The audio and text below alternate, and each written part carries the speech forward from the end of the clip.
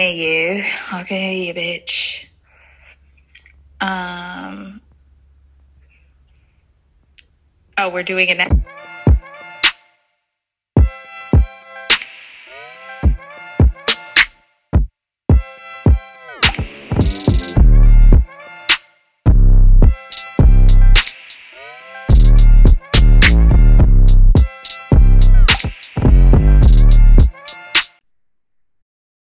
What up? What up? It's another episode of Two Happy Hoes. This is Rachel coming at you live. And this is Chelsea. We love to So, see it. did we tell them about our new format? I mean, we did kind of address it in the last one. We were talking about how we were gonna adopt a new format, but I guess you kind of saw it in the last episode of, us just kind of completing our notable segments, like you don't need them, sis, why people are not okay. In this episode, we actually are going to focus on our real tea segment. So, really excited for it. We did have a lot of tech issues. Just want to put that out there right now. We're going to try and edit as best as possible, but No, the girls content are. is there. The content is there. Yes, no, I will say the honestly, this is one of my favorites. Like, I'm not gonna lie, like I would love to have them on the show again. I would love to have all our guests on the show again, but I think like just talking about respectability and having all black women Yeah. talking about like. Four dope ass black women on one show. Like, what more can you want? Right. What more do you So need, honestly, truly? So we hope that you all stay tuned. We have a lot of good shit to talk about. We are going to be talking about everything respectability politics today. Stuck in the Uncle Ruckus mentality. If y'all watch the Boondocks and you understand the reference, if you haven't, get on it Okay. because it's unacceptable. Also, the sunken place. Absolutely. But yeah, I guess today we're just going to dive into our two bitter bitches. And what are you mad about today, Chelsea? I'm mad about two things really, but one of the things is impacting the other thing. So the thing that I'm like most like, I won't even say mad about, sad, disappointed, upset, is that a conference that I was really looking forward to was postponed, and then it was decided that it's going to be in a virtual format. It was going to be in like the DC area. It's a conference with a bunch of black and brown people. So it's always a good ass time. And I was really looking forward to it because it was canceled last year because of COVID. So I'm sad about that. It was my reemergence. Also, a bitch is on the job market. And so these conferences are the plug. Okay. And so y'all canceling this conference is messing with my coin. Okay. Which leads me to the other thing I'm mad about as to why this conference is canceled. Because you raggedy ass motherfucking bitches Say it. who won't wear a fucking mask, who won't get vaccinated, who won't stop sharing hookahs, who won't sit your motherfucking ass down are the reason that my conference is canceled. Because this COVID shit was somewhat getting under control. We were on the way. And then they start having probates because y'all and y'all's genomes got the virus out here mutating and shit. Not us talking, speaking biology. Go on. And now my conference is canceled, and therefore y'all are messing with my coin too. But honestly, like you be picking and choosing what science you want to believe in, and I'm really sick of y'all. I really It's so am. true. Y'all be picking and choosing what science y'all believe in, that CMOS science, but y'all don't believe in this. Y'all believe in I don't even fucking know because y'all be sounding so damn stupid, honestly, truly. And I don't even like using that word, but like really, like go get vaccinated. For y'all raggedy bitches who was like, I want it to be FDA approved when you don't even know what the fucking FDA is. Pfizer gang, Pfizer is approved, so go get in line, bitch. not even don't know what the FDA is. Like, tell It me is what the true. acronym stand for. They know FDA, but what the acronym stand for? Like, y'all want to come up with every excuse under the fucking sun as to why. And I get Black people's reservations with it as it relates to science, but like you can only lean on that for so long. Read a book, Google something, like what are y'all doing? Because if y'all really was so pressed, y'all wouldn't be in the club sharing hookahs and driving the boat out the same Casamigos bottle and walking barefoot in your driveway.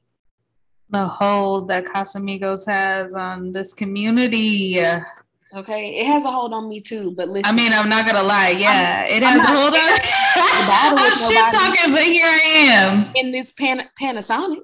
Okay, so it's just like, please, like enough is enough. Like, you keep saying you want this shit to end. You don't want to wear a mask. You don't want to sit your ass down if you don't want to wear a mask. You don't want to get vaccinated. You don't even want to get COVID tested. Like, you are the reason that this shit ain't stopping. Mm-hmm. Mm-hmm. I mean, also the earth is tired of our motherfucking shit. So she's killing us off. But also, y'all are the reason. And actually, that's a great segue into what the fuck I'm mad about, because that's all I had to say. I literally at the end of the day, it's like, bitch, whether you believe it or not, why not at least try?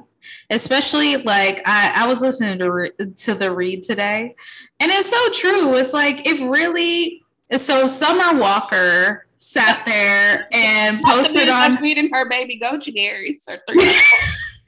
But like, she sat there and said, you know, posted on her fake, not actually fake Finsta,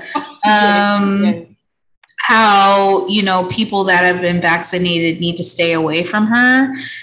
And, you know, Crystal was saying, it's like, you literally got so much plastic surgery to change your face and got like a BBL, which no shade, like I get it. I get it. I understand it. And it's like, you know, do you, unless you're a white bitch trying to look like a black bitch. So like, you know, but other than that, do you, sis, go get that plastic surgery. Go feel secure about yourself. Like, I ain't about to sit there and unearth all the reasons why we don't need to get plastic surgery, because that's just not the real ass environment. Regardless, nevertheless, I digress. But it's like, you're out here getting all of these unnecessary procedures to alter that is backed by science, literally. And you believe that, but you don't believe a vaccine. But here's my thing: did y'all go to kindergarten? Because if you did, bitch, you're vaccinated. Like, if you went to fucking kindergarten, like, you're vaccinated. And that's the whole thing. Like, people act like their rights are being violated. It's like, bitch, just because you were like 2, you learn your fucking ABC. You were 2, and like your records were being sent off to the public school system, and you were unaware about it, doesn't mean that it didn't happen, bitch. Like, people have always policed our vaccines. So like, I don't know. And honestly, I got access to my vaccines, like or like my list of all the ones. Mm-hmm. And I immediately went in. I was like, actually, I'm behind on this. I need this. Exactly. Give it to me. Because you know why? I don't want to fucking die of a preventable, curable, well, not curable, but preventable fucking illness. Do you know how embarrassing it is these days to die from fucking tetanus, let alone like fucking chicken pox? It's like, bitch. But you notice when we were our age, I don't know about you, but I had polio, I had TB. Like, you notice Ebola. We're all just. You notice kids don't get chickenpox no more. You know why? A fucking vaccine. And you know what? let me not say it's embarrassing because there are many, you know what, let me recognize my Western ass privilege because like not everyone has access. But it is embarrassing if you are an Americanized Western ass bitch and With you the are access still to privilege. and you're getting polio. Like who?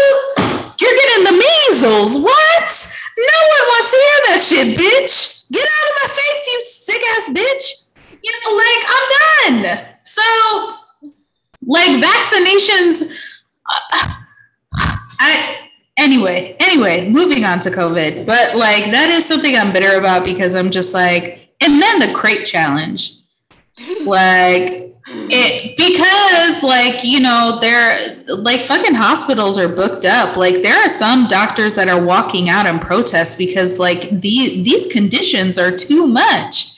And like people are literally putting themselves in harm and risk, like with these crate challenges or like shit like that. And also just like these ideas that like Delta's out here, her Lambda sisters, her Gamma sisters, all her besties are out here. But now, which we knew was inevitable, COVID-22 is out here. Like it has been caught.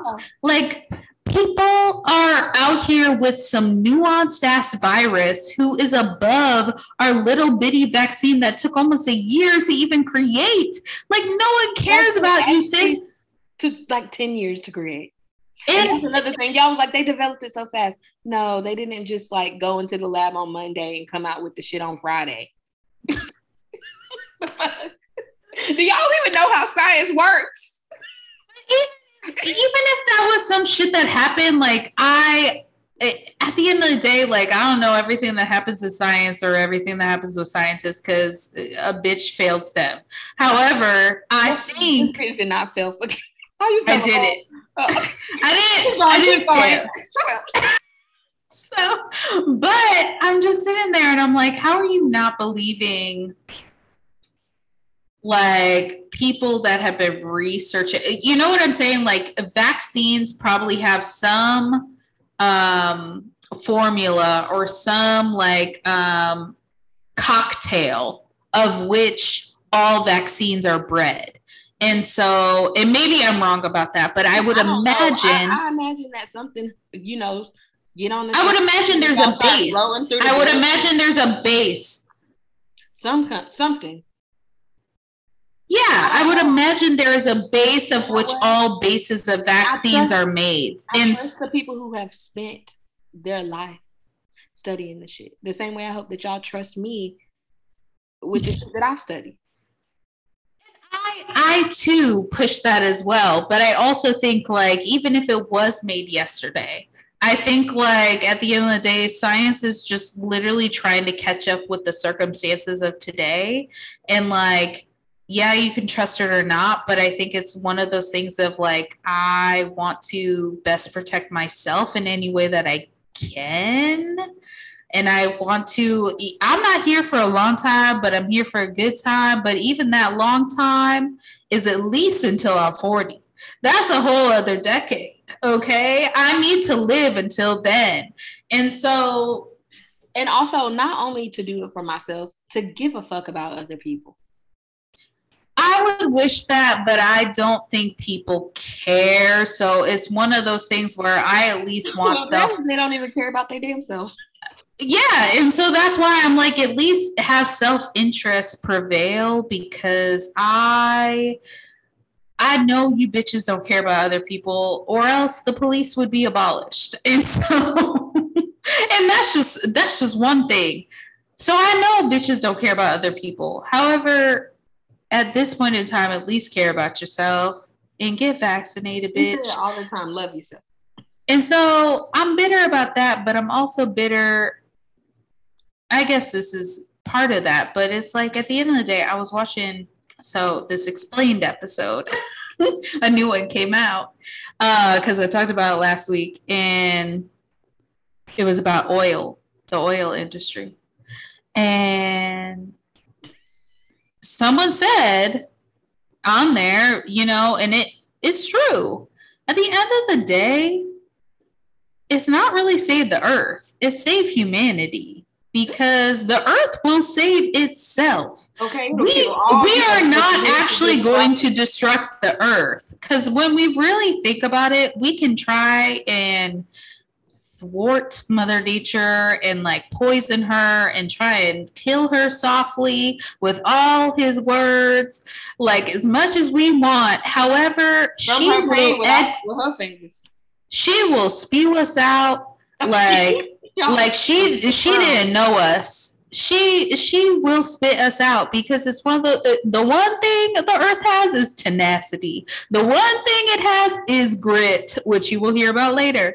But like the one thing that it has is resilience. So like y'all sitting there be like, save the planet, save the planet. It's really save yourself. But you all know that humans don't care about other humans, so you're hoping that it will care about something bigger than itself. The bar is the floor. If you can't even care about yourself, then you know what can I do?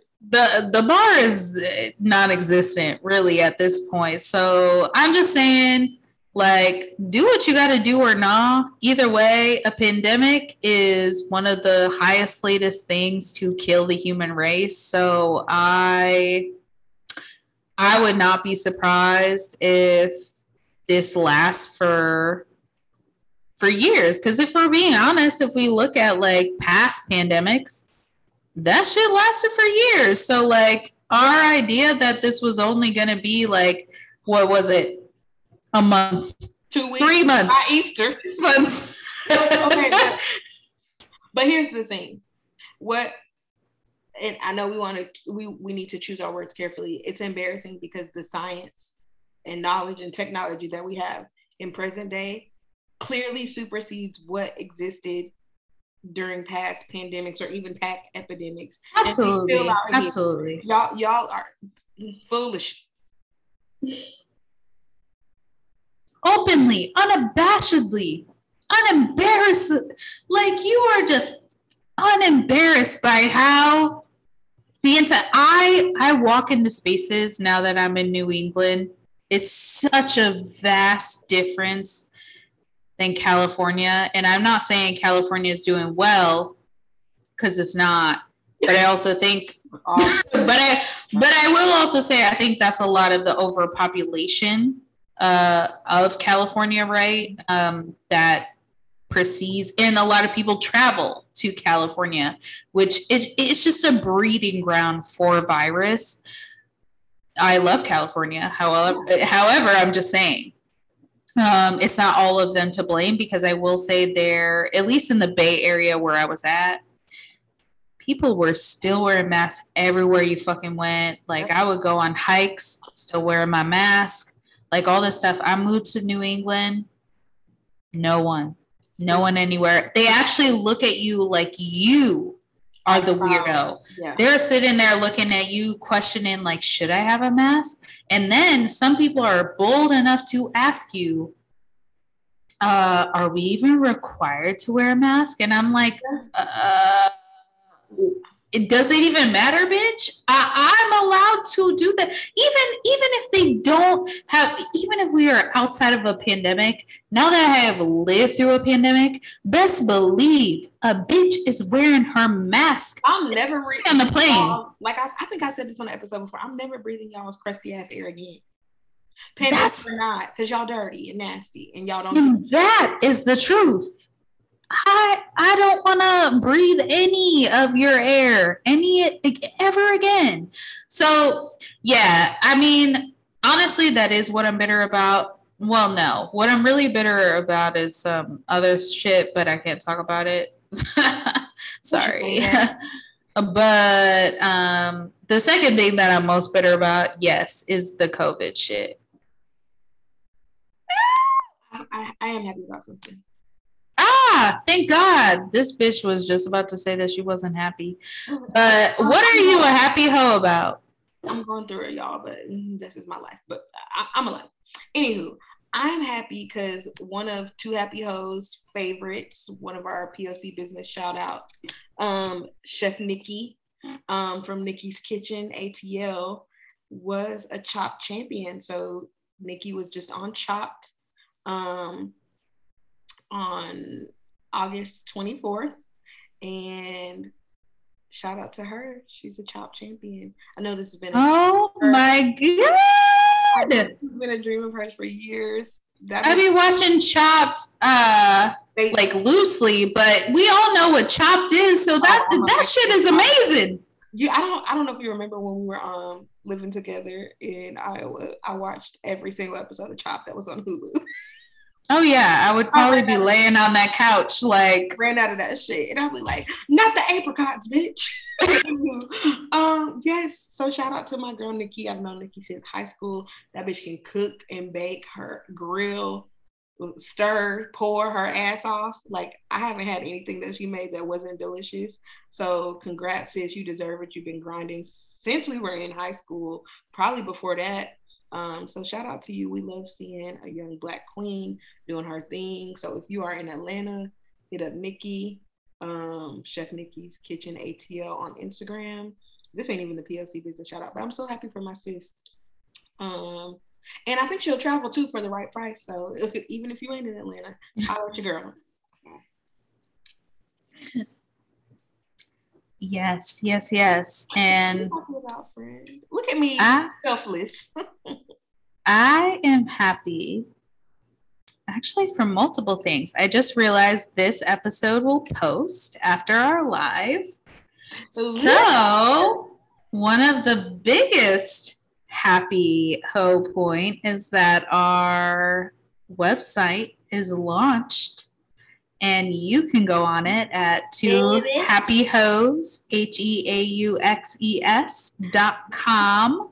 We got our own website, bitch.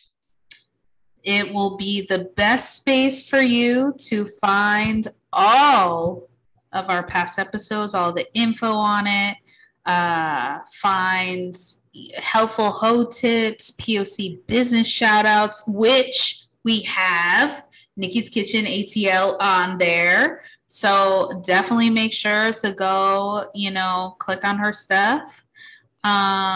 We have some helpful resources from past shows. And I'm also looking on expanding it as well. But for right now, that's where we're at because that's all a bitch could do. And shout out to our girl, Rachel.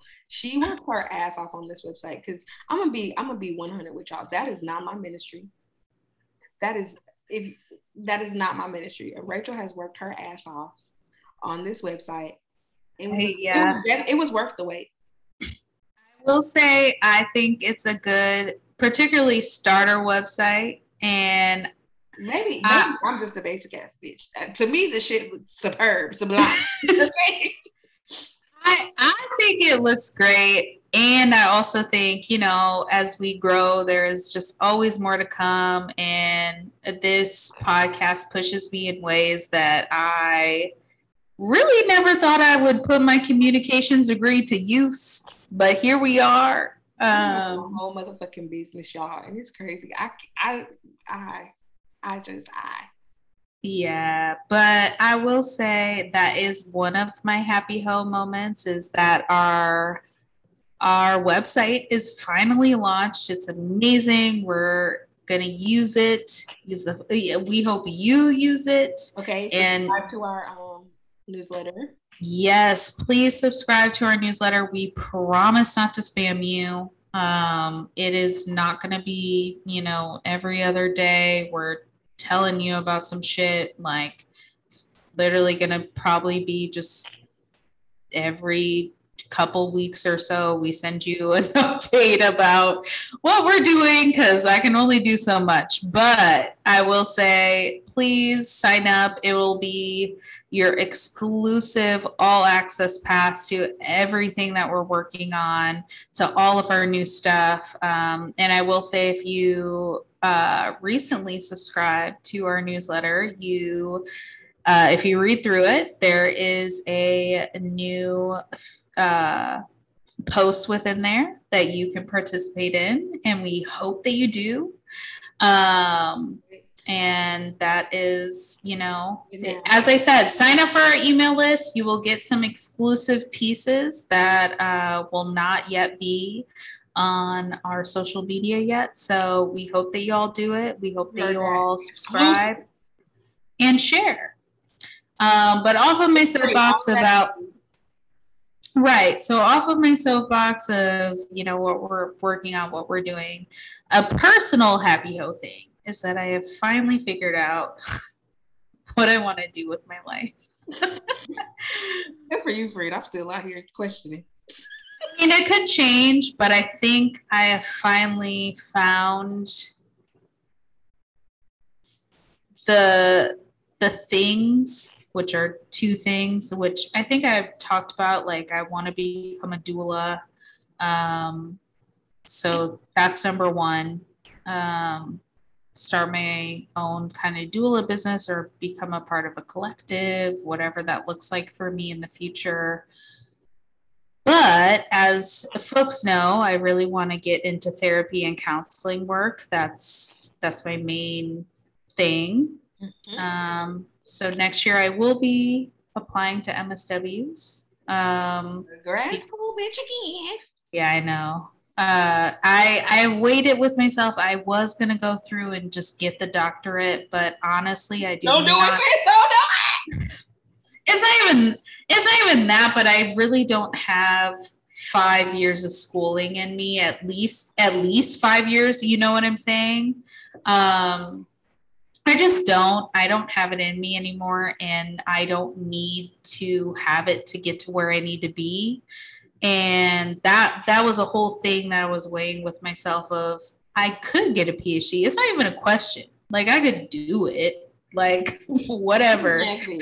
Not that I'm making it sound like a breeze, but it's not a question of if I could complete a PhD. It's a question of why would I do it? Be a clown. You're not a clown, bitch. I'm a clown. You're not. And we're going to be celebrating you, and you are going to be a doctor ass bitch. Okay. And either way, it is a huge accomplishment, and I love you for it. Honestly, like my role model right here, because I could not, but I aspire. But anyway, long story short, I'm going back to get my MSW. That is, and it's more of a means to an end. So I'm not really focused on really the greatest or Ivy League experience or like the best program in the country. Like, that's cool and all, but really I just need my degree. And then I'm going to keep the rest under wraps because I still want to keep some things to myself, but just know there are some things that are going to come out of that I hope in the next 5 to 10 years, I will be working for myself. I will be happy, healthy, and doing the work that I truly want to do. And I think truly called to do. And I don't use that in any wild manner because, I don't believe in a God like that. So I feel like the universe is calling me to this. And I was talking with Kevin, and it really just all started to fall together. And I was like, this is it. This is what I want to do. So I'm just really happy about it. I'm really happy that I finally kind of figured it out, because I will say I think I was trying to make a semblance of something within higher ed that, even though I knew I wasn't committed to, I continue because I'm like, that's what my degree is in. And that's no way to live, right? Like, I don't want to just keep carrying on to carry on and be like, well, I got my degree in this, so this is where I'm at.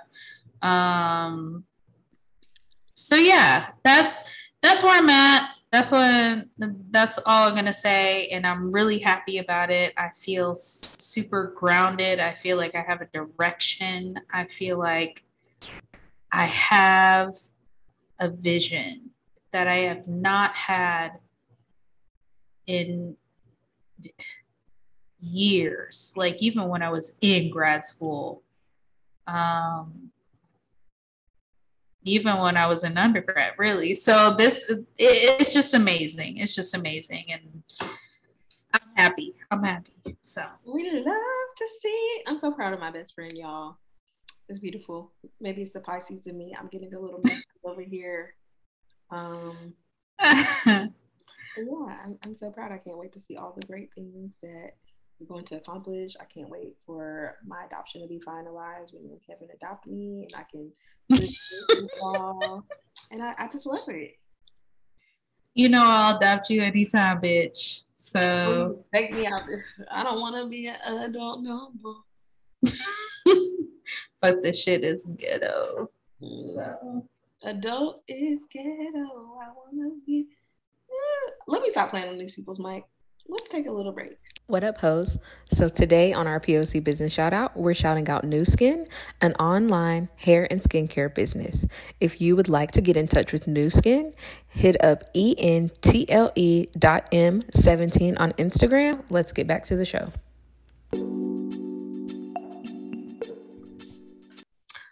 All right, hoes, what up? We're back with the Real Tea segment. We're excited about this one. It's been a long time coming.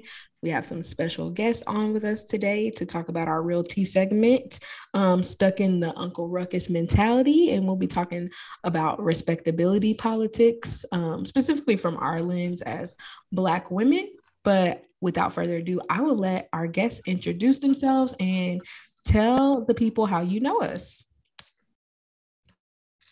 All right, what's up, everybody? Two Happy Hoes audience. Black in the Field podcast is here. We're happy to be here. I'm TT Lyle Samoran, affectionately known as TT, cultural competency educator, all things learning and development. Yes, I am Keita G, Marquita Gonzalez. I am part of the Black in the Field podcast. I am immersed in recruiting. So I'm out here recruiting good people, good Black women out here for these great jobs. And that's my background. I've been doing that for the past 5 years. So I'm heavy into the HR field on the recruiting side. And nice to meet the audience out there. Oh, so we gotta say how we know each other. Well, yes, tell us. Yeah, Two Happy Hoes. Yeah, how do we get connected? You know, Chelsea is my baby that I adopted when I actually met Chelsea when I went to an old and then we started talking and found out we had a lot in common. And just randomly one Friday, I was like, I'm going to call her and see if she wants to have dinner with me. Because, you know, you have to pay Black women or at least provide them an incentive for their service, because I wanted to pick her brain about her PhD program. And I was looking into a master's program. And she agreed and we went to dinner and she has been my baby ever since. Yes, that's my big sis. And I had just moved to Raleigh like maybe 2 or 3 months. So I didn't really have any friends here either. So I was so excited.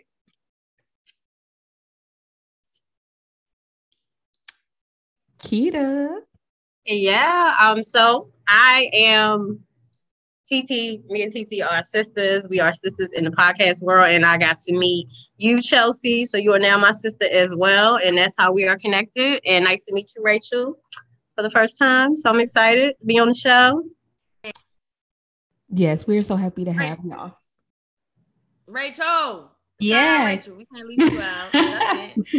Yeah. Rachel's my sister, so by proxy, we just all sisters. Yeah, we're just all. Yes. We just all sisters by proxy. 6 degrees of sisters right here. Oh, that's like the episode title for the future though. Hey, right. It kind of is. I'm sick, Rachel, that you moved from the Bay, because I love the Bay. And I was like, yes, we're going to go and see Rachel one week. And you moved. And I was like, no. Look, and I was, you know.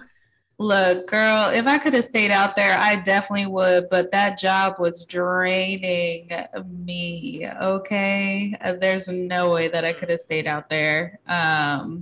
But I mean, I'm hopeful for the future because it's one of my favorite places. But I'll definitely be coming out to the Bay multiple times, so we should definitely connect.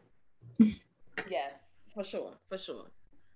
But thank you for having us, though, ladies. We are definitely appreciative of you inviting us into our space and your space, and we're just happy to be here and finally make this happen. We love it. We're so happy to have y'all's brilliance on here. On their podcast, they like to talk their shit, how we talk our shit, but we out here educating the people. So y'all just in here for a good black ass time today. But also to give y'all some knowledge because we know why y'all are here. So let's just like hop into it. So what is y'all's definition of respectability politics? Yeah, that's a great question. I think for me and how I see it typically, or what I kind of center around respectability politics, would just be just especially within, I would speak to our community, especially like Black women, especially just kind of the distancing ourselves from stereotypes, right? Kind of making sure we enter places and we enter the world and we enter spaces, we kind of like, I can't do this. I can't act this way because it's going to be taken that way. And I kind of look at it like that. I think that's like the main thing that I kind of see, just as we enter the world as Black people, is things that we have to think about. We do think about just naturally, right? Presentation, that perception. So that would be my short version of the definition and how I take it and understand it. Yeah. T, you got something to add, girl? Yeah, for sure. I mean, definitely that, but also things that we shouldn't do. Not only that align with blackness or stereotypes, because a lot of times with respectability politics, it's not even stereotypes, it's just blackness, right? Anything that aligns you or identifies you as Say Black. that shit, queen. And Yes. and this idea that in order distancing ourselves from that blackness, well, then there will be some reward, right? That if you present this way or you follow these rules, this is the only way to advance. And it's just something that Black people have to just swallow. Ooh. Oh my gosh. So like with that, so what are some examples of like how you see respectability politics showing up in like, I'll say like professional spaces, educational spaces, spaces where our identity is not as esteemed as it should be. And when I say our identity, I guess as Black people. I mean, it even boils down to what we consider professional, right? Mm-hmm. Especially those of us who had access to, particularly if you were raised by baby boomers, right? Who were part of that first crop of Black people that really, when they started letting us into corporate America in droves, and this idea of what even and I'm gonna be real, even in our HBCUs as what's presented. And I think because Black people have never been able to make their own rules, we have never just identified for us as a community what we consider to be professional, right? So again, anything aligned with Blackness. So that's the idea that your hair has to be straightened, particularly for headshots, bio photos, right? Hair has to be straight at the interview, and then once you get in the job, then you can actually show up and present in terms of your hair texture or styles the way you want to. So this idea that we have to, even down to how we speak, the inflections in our voice, the intonation, to make sure that we kind of, for lack of better word, code switch. Again, all of these things that, again, a lot of times professionalism, when it's applied to Black people, again, is this lack of alignment with Blackness or anything that's considered overtly Black.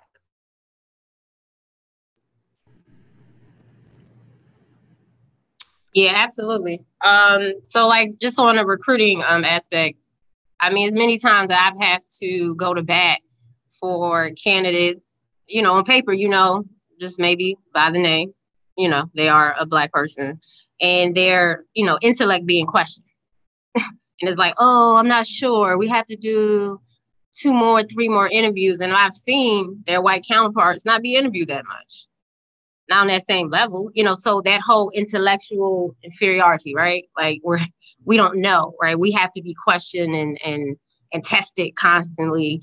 Even though we're showing up with more credentials, right? Like we're showing up. Black women definitely show up with the highest level of degrees, and we're always questioning if it's actually, good enough.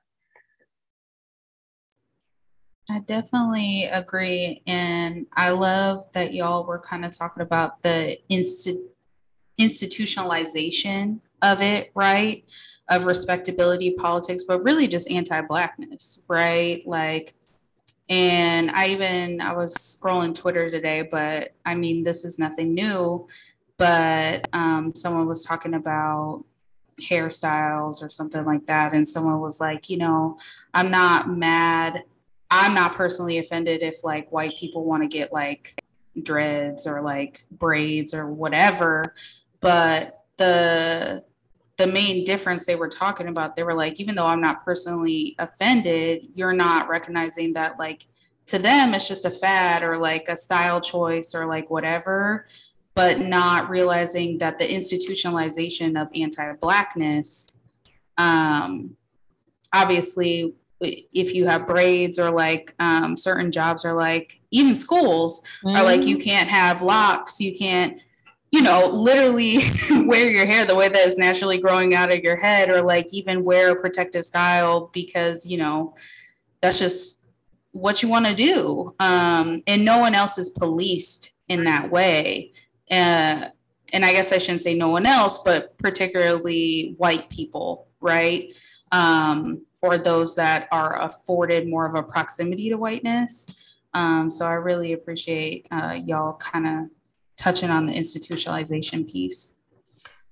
Yeah, I also think about like what TT was saying about even like the way that we have to speak or thinking about our tone and how we have to deliver communication to people because it could be seen in let's say air quotes unprofessional way, or we should dial things back so we can fall in line with respectability politics. And like you can't be yourself. That's cultural. That's how we are, how we interact, how we communicate, but we have to dial that back in certain spaces because of anti-Blackness and respectability politics. Yeah, for sure. That's one of the biggest things or biggest hurdles I have as a training and development, learning and development facilitator, and creating, designing programs, and specifically with inclusive leadership courses that I facilitate. Because that's the biggest thing is getting other people to understand that just culturally, again, cultural right, with more expressions. Okay. Our tones change a lot depending on how we deliver things, right? I mean, we have 10 different ways to say girl, right? Girl, girl. you know what I mean? Absolutely. And a lot of times, if you're not used to that communication, right, then it's very hard when you go into a space, especially when you're dealing with someone who then has to manage you and deserve that, and how certain things are then assigned to that, or adjectives or descriptions are assigned to Black people who display that behavior. But in our other counterparts, it's lauded. I've seen more white men with horrible attitudes advance in corporate America and white women than anyone. And the excuse for Black people are not given that grace. So it's all like, a full circle thing, Chelsea, in terms of what you were saying, and that communication and the tone and all of these things that we have to be aware of, that our own community we promote, and then kind of perpetuates this respectability. Ooh. Politics perspective, so to speak. Girl, and that made me think of a time when I was working in a like a job where the majority of us were Black, and then majority Black women, and some of you talked a little about boomers or like a different generation. They would always kind of even police like how some of us younger colleagues would interact with each other, whether that be like the volume of our voice or like the way we said things, because of that mentality. And it was just like, this is who we are. We come with that intellect, we come with the credentials, we come with the competence. So policing the way that we act because you think that we should be a certain way in this space ain't it. I mean, yeah, because it's full black women. And I believe in amongst each other, we should tell the truth, and that is that, you know, black people, the biggest, we were raised by boomers, and again, they were just doing what they had to do. So I don't fault them. I'm just stating facts. Then when you go, like you said, Chelsea, you go into the workplace and you have the older sisters in that environment also perpetuating that. So it kind of, it goes both ways. You know, it's we do uphold a lot of these ideas, but again, it goes back to the whole um idea that we don't feel like we could get ahead if we didn't do those things, right? Or we didn't adhere to those things. Yeah, absolutely. I totally agree. It's this the notion that you have to do it, right? Like I have to walk into an organization and pretend that I'm colorblind and pretend like things don't bother me, and I see, the disrespect, and I hear the comments, and we're trained to some degree, to fall in line. And I think now at this day and age, which is the beauty, that we're trying to break those chains, right? And kind of step out and say, no, we appreciate those before us, but we are coming in as we are, whole and authentic. Yeah, Mm-hmm. I definitely Sure. appreciate, like, honestly, so many points that y'all are bringing up. And before I guess we get into the next question, but this just came to my mind, but like, we're focusing on a professional and educational level, right? But I think I also see respectability showing up even in interpersonal relationships or like dating, right? And this idea of what a good woman is, or a good black woman, or like what she's supposed to look like, what she's supposed to act like, what she's supposed to wear, how she's supposed to treat her man, how she's supposed to like show up, and really just all of these uh, embedded expectations. Still, yes, embedded in misogyny, but I think also embedded in this idea of respectability, and in this idea of trying to reach really an ideal that like it was not made for us. It's not made. It's not made for us. Um, and so, yeah, I guess I was also thinking about even outside of just professional and education, like I be seeing respectability show up, even on the Twitter feed.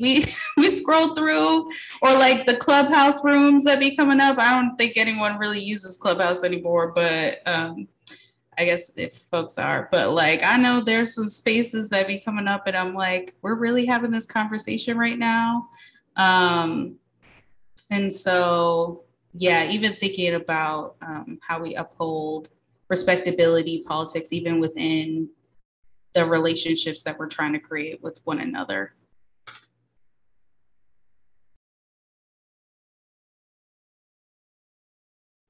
Yep. I mean, down to like, it's funny you said that, Rachel, because, and I'll just, throw this in there and sis, please piggyback on this. Even like you said, when needs to be a respectable or a good woman, absolutely. And I can even say that in terms of the expectations that we put on wives, right? And how a lot of women, go into marriages and you're trying to live up to an ideal versus what works for you, and then and you've kind of chosen a partner based on, again, the ideal that you think you should be and what he should be, and really is, who are you? But we're not given the space to do that. It's like, I got to check these boxes, and if I'm these things, that means I'm whatever, quote unquote wife material. Or again, a lot of times, you're right, respectability goes into a lot of stuff. You're absolutely. You were going to say something, Keita? Yeah, and I was picking up on basically what TC said. Exactly. And you, like you said, you bring up a good point, because sometimes we don't even focus on that, right? We focus on the, moving into workspaces and moving within education. But yeah, it's a lot of people that think, oh, you if you don't wear certain clothing and you don't have your skirt down to your knees, you're not respectable. You should be going to church on whatever, like this whole thing of what your grandmother used to be. I mean, there's nothing wrong with that, right? She cooked every day. If you want to cook every day, that's cool. That's between you and your relationship, right? If y'all like to go out and do this, that's you and your relationship, right? But we tend to say if you're in a relationship, you have to completely cater, right? And just a lot of times just lose yourself, right? And yeah, and then you at that point of resentment overall at the end of the relationship because you have put all these burdens on your back and you didn't even realize it because you're living up to this standard.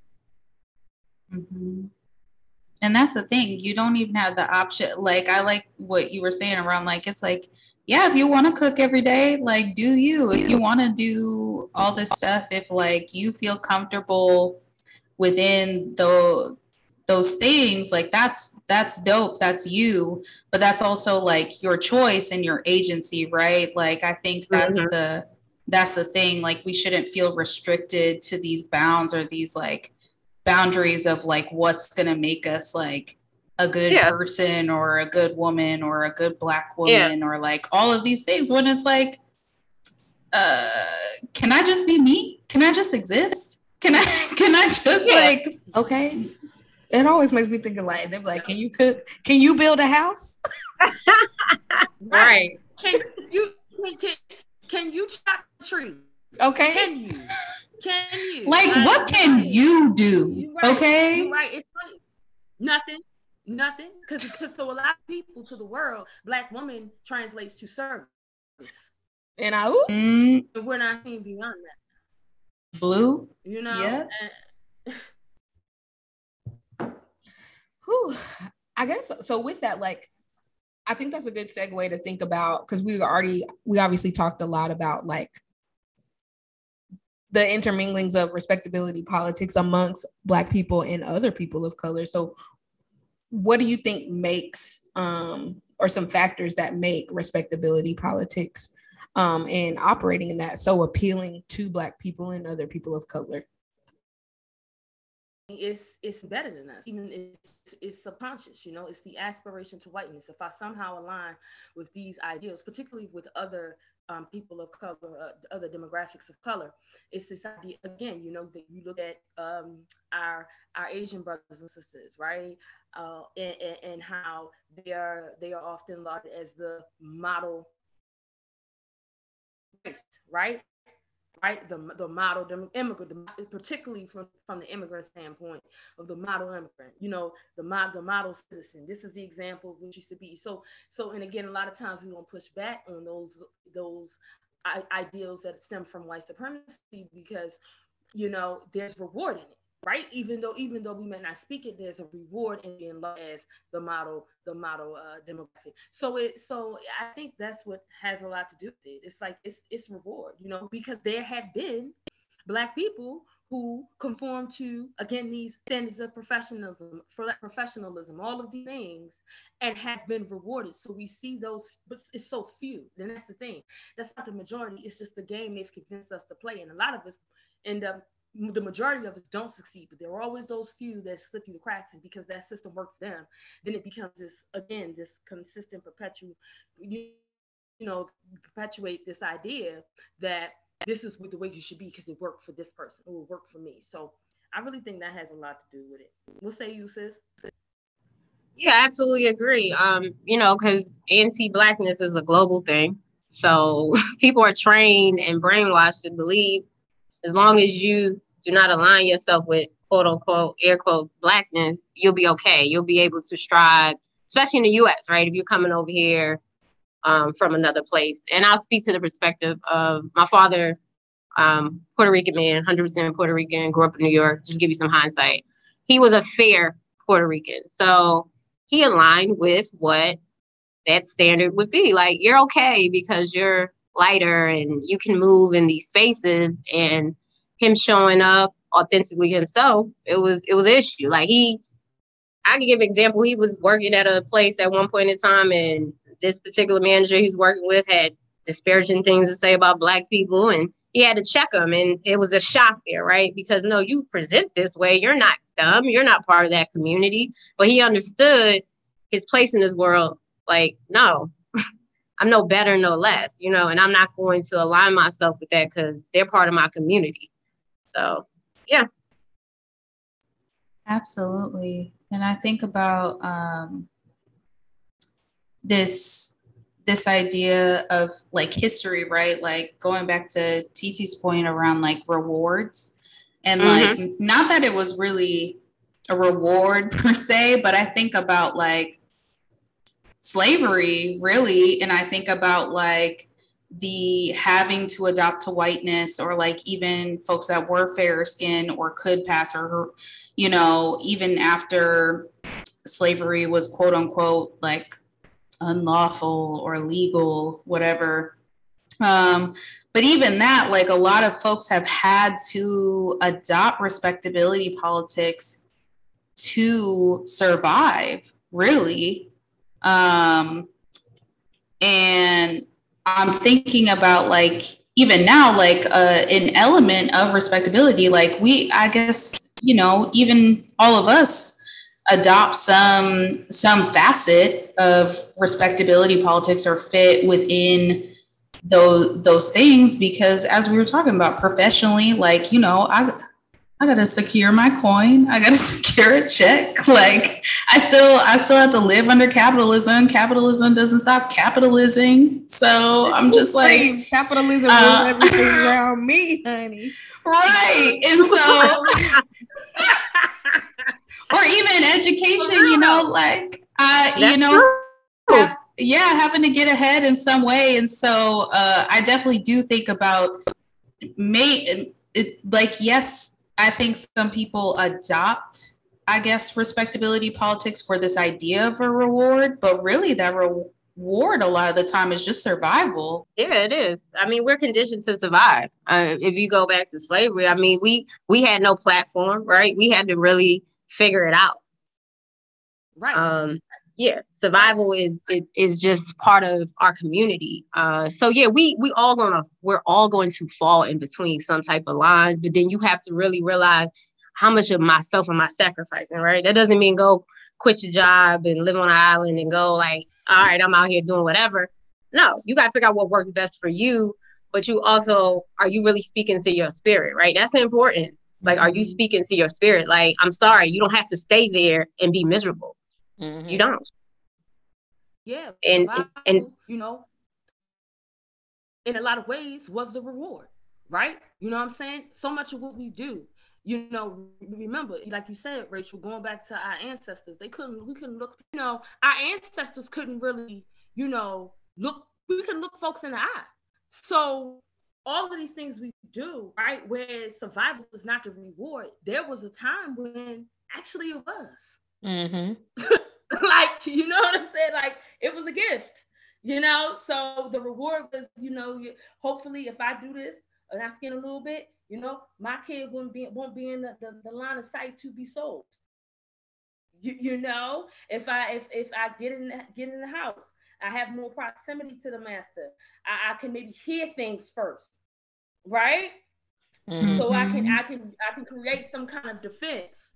So you're right, it is. And Keita, even what you were saying about you know, just sacrificing yourself, I think because, you know, everything we're talking about is a luxury, right? We just started talking about mental health. We just started talking about protecting our peace in the past, 5-10 years.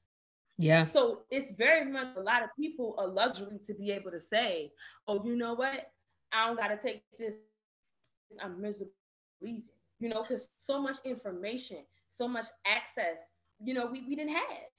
So now that we're being more vocal and now we're drawing hard lines, we can say that. But that is so true. You know, I mean, while we all on here talking, we all work somewhere. You know what I mean? Like, we can break this stuff down. We all get up in the morning.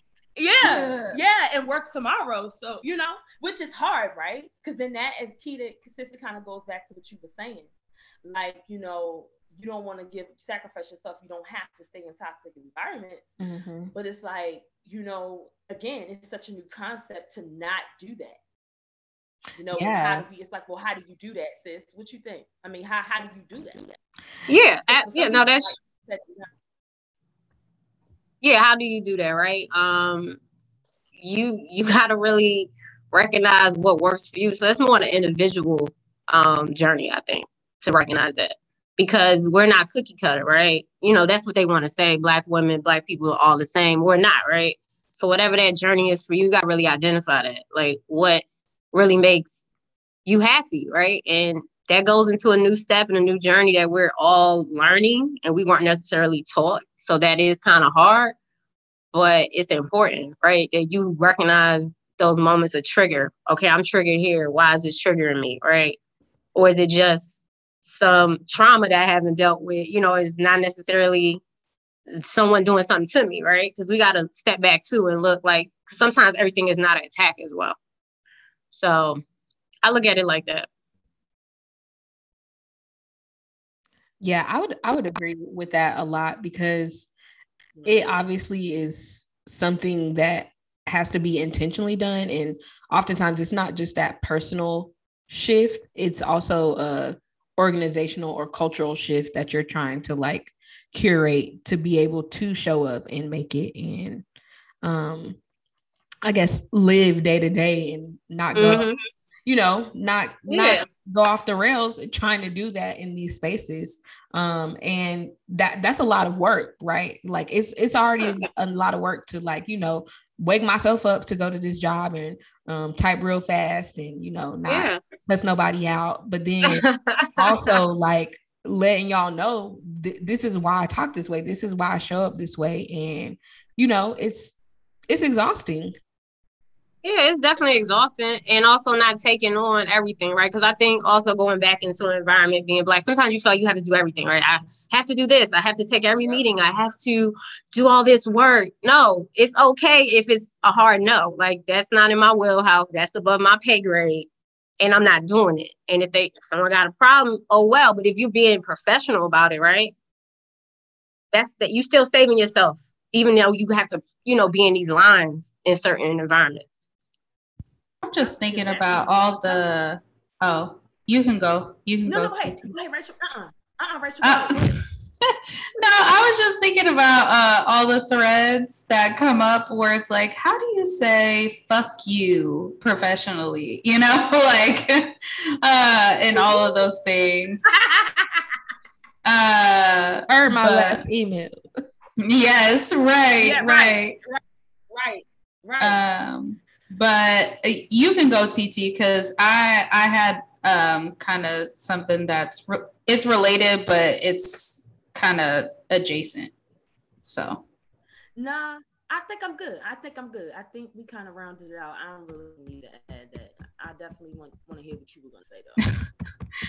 Okay. I was just thinking about also media and how that insulates this idea of like what happens if you don't abide by respectability politics, right? Like, I think we've seen the images of like what people would stereotype as like ghetto, poor, like from the hood, Black people, or like, we see media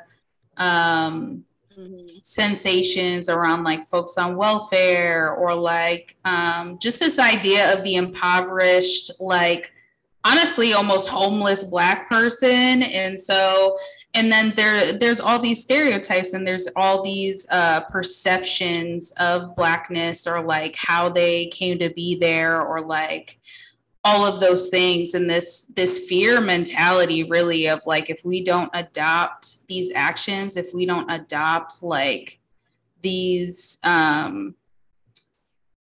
ideas of whiteness, and really it's also a question of who's afforded to even adopt those things.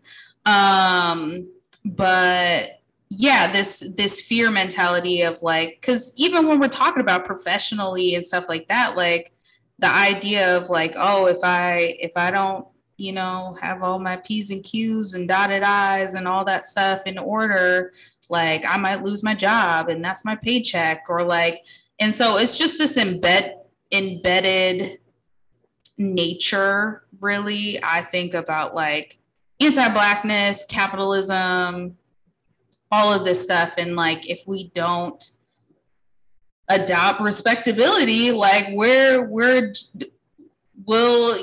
be homeless on the street, or like I don't know, like I just think like media is a huge factor of what insulates this idea of what is an acceptable Black person. We see it all the time, even if it's not even like that tragic, right? But you'll see like I was just watching Degrassi the other day. I don't know if anyone's a huge Degrassi buff, but I am. So, but almost all the Black people on there, besides Drake, but even then, still sort of Drake, like all very much like code switch. Like I don't think I heard like almost anyone use slang, use Black vernacular, all this stuff, like definitely propping up this idea of the acceptable Negro, even best friend, student, all that stuff. And I'm just like, damn, how many times have I seen this reflected in the media of like what is acceptable for me? There even, one Black kid hanging out with all these white kids. And I'm like, what is this? Like, I don't know. I'm going off on a tangent now, but I'm just thinking about the media and how this just insulates like further, like how you should act, who you should be in that respectable bullshit. Oh yeah, absolutely. Even it comes down to the way that people talk in the media, like what Taylor Swift is saying versus what Lizzo is saying, like just shit like that. Like we obviously can come up with a lot of examples of how this presents itself in the media, in our professional spaces, educational spaces, interpersonal relationships. And I think Keita said it like, we all fall victim to it in some regard, in aspects of our life. Yeah. But I guess I want to hear a bit because I think we got to the point of, we know that respectability politics is rooted in some idea of achieving whiteness that, we will never be able to have. And so I guess, I'm wondering, I was thinking about how, obviously, since respectability politics is rooted in this idea of whiteness, how do we feel that respectability politics impacts solidarity among Black folks or people of color, right? Because I think I've also seen folks be like, oh, well, don't do, like, if someone gets fired or someone gets punished for like being their blackity black ass selves, and then someone comes in and is like, and sometimes it's your friends, sometimes it's your family, sometimes it's, obviously people on the internet, and they're like, well, if you just weren't doing that, or maybe if you would have did this, or da da da. I think there's a lot of commentary around that, and so I guess I'm wondering your thoughts around how do we feel like that kind of impacts us coming together as a community, which I know wasn't on the list of questions, but I thought about it. No, that's great. I mean, a lot. It goes back to everything we've been saying. Though. We are this respectability politics. We're the face of it, and we perpetuate it. It plays a large role, and until all of this stand, seek a sign of that, right? Again, I understand there are some people who that's all they know to just like do survival in the world. It also, a lot of things we do mean survival in the workplace. That's my issue with it. If respectability politics works for you, then so be it. Yeah, I totally agree with that. If it works for you, yes, let it be for you. And we got to stop. Let people show up authentically like how they are. And we say that a lot. You hear that all over on the internet. Oh, I'm authentically myself. But are you? Because you turn around talking about your friend and XYZ when they don't show up like you. Like, allow people to show up how they are. Like, it's different if someone is being disrespectful and nasty. Okay, you might want to have a conversation about that. But if this person and this Black woman chooses to wear her hair a certain way, let her wear her hair a certain way. If she wants her nails a certain shape, that may not be your type of time, right? Why do we always have to have we people love to have opinions? We love to have opinion. There's nothing wrong with having an opinion. But if you're ripping someone apart, right? That's not cool. And that just goes into the narrative because we already ripped apart. Whiteness always rips us apart, right? It gives us these insecurities and makes us look at ourselves a certain way. So it does not help. And we're not actually learning and growing because instead of saying, hey, you're wrong for that, maybe you can teach this sister, this brother, hey, you know what I will work for me, or maybe something you want to think about. Hey, if you see a coworker and you know they're young in their career and they messed up an email, don't say look at them, they don't even know what they're doing. Hey, I noticed you missed this. Hey, let me, show you this or show you the ropes, right? Let's actually give back to each other from our experiences, right? Because we're at different places in our lives. So if you learn to don't destroy the person who may be able to process what they're going through, you can actually help them and move them forward. I actually really like that. It's like a difference in framing, right? Like I think a lot of people come at it with such a judgmental standpoint of like, well, you didn't do A, B, D, C, so no, that's not the alphabet, but you didn't do yeah, like you didn't do ABC, so honestly you should be punished for not abiding by these arbitrary rules of whiteness.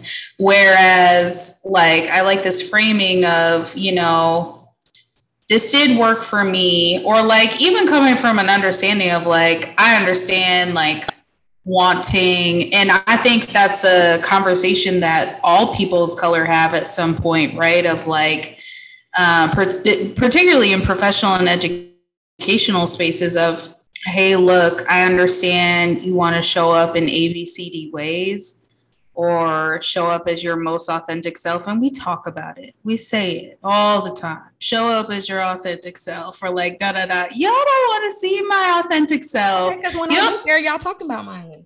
Right. Or you don't want that. You don't believe that. You don't really believe that. You are punished. And so it's like we throw it around, but we all know deep down inside, like if we don't abide by these rules in some aspect, we will not honestly achieve our goals. We will, and sometimes we will not survive, right? We will lose that job or like all of those things. And so it's really choosing your battles. And I think sitting down and talking with folks about that is okay.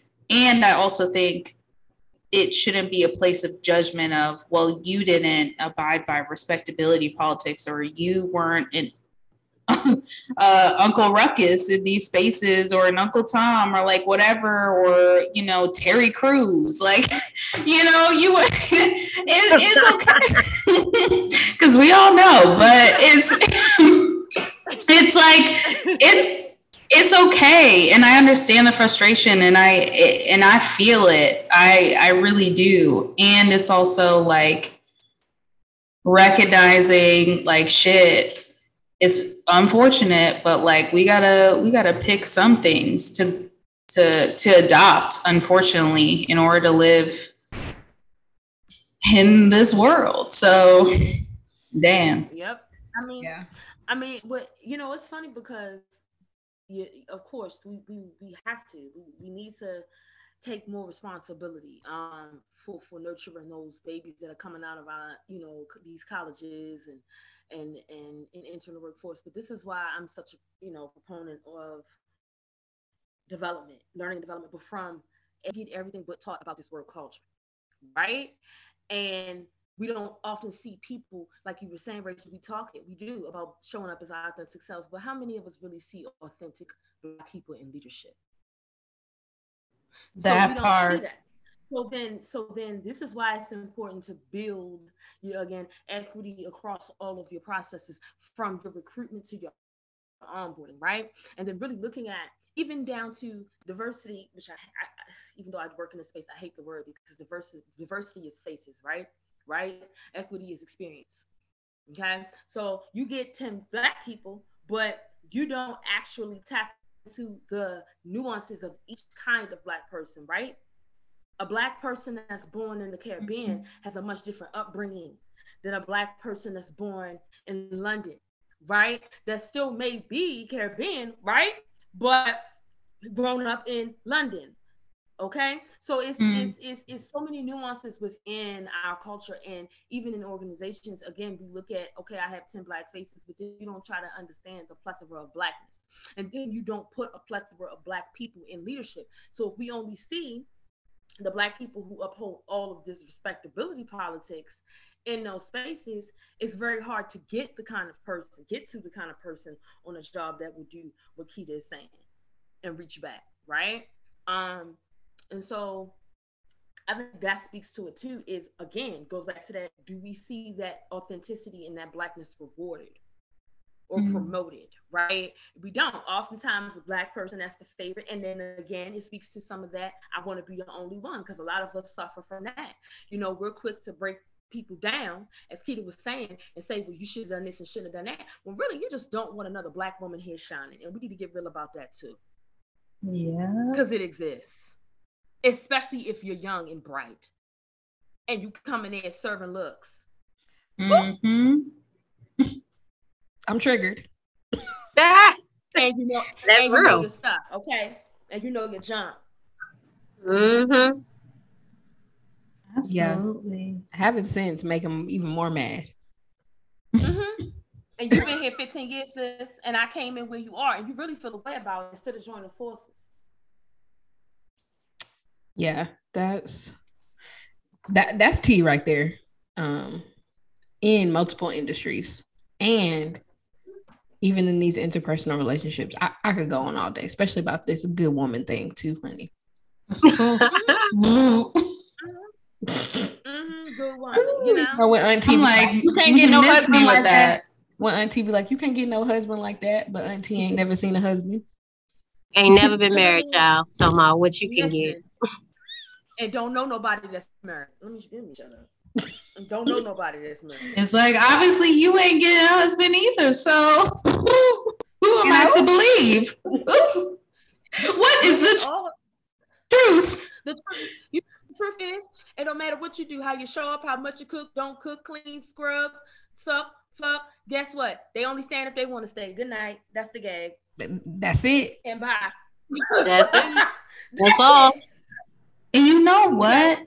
That actually, I think it fits beautifully into what we're going to go into. But I think about like respectability politics is really no matter what you do, right? Because I even read the story once that was like, Oprah went to this really like luxury like department store and wanted to get like this expensive bag. Let's say it was a Birkin. I don't know if Oprah was getting a Birkin, but let's say she was. But it was supposed to be an expensive bag, and the person in there was like, "Who the fuck are you, black girl?" Like, you know what I'm saying? Like, it was still. I think about like how Titi was even saying, like, you could cook, you could clean, you could literally be you could embody or try to embody every piece of what men consider as a good woman, just as you could try and fit into every facet of what educational and professional spaces deem as respectable. And we know it's still not good enough. It will never be good enough because just being black, just existing as a black person is not good enough. Because you have to fit into what they deem. Let me tell you something. Let me tell you something else that happens to us a lot of times too. And again, it goes back to that whole playing that game. Then it becomes when you don't fit into the stereotype and you're about your business. Now you want to ask me qualifying questions to figure out how I am the way I am. Well, where are you from? Oh, what do your parents do? Oh, what school did you go to? They try to figure you out, but they don't actually want to know. They actually don't want to know. Yep. Because then once they do know, they use it as like artillery against you. And that's why I am very I have very hard lines when it comes to how much personal information colleagues get about me. Hello, am I here? Hello. Are the deliverables delivered? Okay, that's it. Yeah. That is all. Did you have a great weekend? Yes, I did. That's it. We don't need to go into anything else besides that. Yeah, and that's unfortunately taken the wrong way, right? Because it's this whole perception, as many articles written, that Black people are not, they don't share enough. Why is that a baseline for my job? Why? And that's that's always the thing, right? If I'm showing up, doing what I need to do, being professional about it, as Cece said, deliverables, we really have nothing else to discuss. Only if I choose and only if I feel that the relationship is authentic that I'm building with you, then maybe we can get to know each other. Outside of that, that's all. You don't need to know anymore. That's it. And get them people off your daggone timeline. Period. I was literally just about to say that. Okay. Get them folks, let me tell you something. Get them people email off your phone, because after 5 o'clock, that's your life and your time. And get them people, them colleagues off of your daggone Facebook and Instagram. They don't need to see you twerking in the Tulum. And matter of fact, sit your asses down and stop going to Tulum, all this damn Delta variant going around. I said it. And wear that damn mask and get that damn vaccine. Yes. She said what she said. Okay. And I honestly, last thing I'll say about it, but yeah, I'm thinking about how like that idea of sharing, like, or this idea of corporations or companies or departments being a family. And I'm like, oh, bitch, no. I don't want you in my family. Like, no. I mean, adoption, baby. It's like, I do not know this family. Like, I'm just sitting there thinking about like, it's an expectation of white people that Black people not only give, yes, those deliverables, right? But it's also like give their humanity. And honestly, not to go back to slavery, but it's like haven't Black people worked enough? Haven't we given enough of our humanities? So like, yeah. It's the extension, Rachel. It's the extension. Yeah, absolutely. Every system is a derivative of slavery. From the police force, from the FBI to corporate America. It's kind of this, in ODO, we call it the infancy. Organizational development learning, we call it the infancy mentality. And this idea that individual contributors specifically are peons or are somehow your children, right? Ooh, take me to church, sis. Okay, so I'm sorry, because see, I'll get too deep and I'll go into this too much. That's what we're here for. That's what we're here for. This is the real tea. Everything is the extension of that, of the plantation, right? This again, this is why the average white person has an overseer mentality. You know what? That's what it is. It's middle management of the overseers. Hey, or E-level and C-suite. Turn y'all volume up. Take y'all notebooks out. Look, okay. This is the real tea, okay? Because we'll get into resources later, but something that one of our friends who was on the show, Dean Squire, just helped to co-edit a book called Campus Rebellion. I'm going to butcher the title, but basically talking about how higher education systems and colleges and universities are based off of a plantation system. And if owners are the biggest benefactors. Yeah. And they doing it to the babies. Like, why my baby got to walk on a certain square in the fucking hallway, and why they got to raise their hand to go to the damn bathroom. And you telling them they can't go to the damn bathroom. The policing. But you know what? We, as much as I love it, we are straying a little bit away from respectability politics. So to bring it back, I do want to go off of, and I mean, we've been hinting at it, but you know, how can people be better allies to Black women specifically when it comes to dismantling respectability politics? Obviously, like we've covered, it's not the greatest. And so how do we expect support from other people in terms of dismantling these ways of being in these spaces? Well, I think I'll go back to my point of starting with us. In order to dismantle, I think we have to really take a real hard lens in our own community, how we utilize that against each other, right? How we weaponize that. So as Black women, we show up and look at another Black woman as our ally in organizations, in these places that we enter, and we form a coalition, then we can stand, I think, as a united front. Will it ever be perfect? Well, it's always going to be not perfect. It's going to be lines in between. But, if we sit in that mentality that it can only be one, right, in everything that we do, then we're not helping other people to teach other people how we need to be taught, right? Because then that person that is going to go to so-and-so over here, and she going to have an opportunity to say some disparaging things about Black women, and you're going to listen to it as a Black woman. That's a no-no, right? So we got to get into really uniting and working on those relationships starting off. Absolutely. What do you think, TT? My sister hit the nail on the head. She's absolutely right. She's right, particularly from that recruiting perspective. She and I have talked for years, even before we got into business together.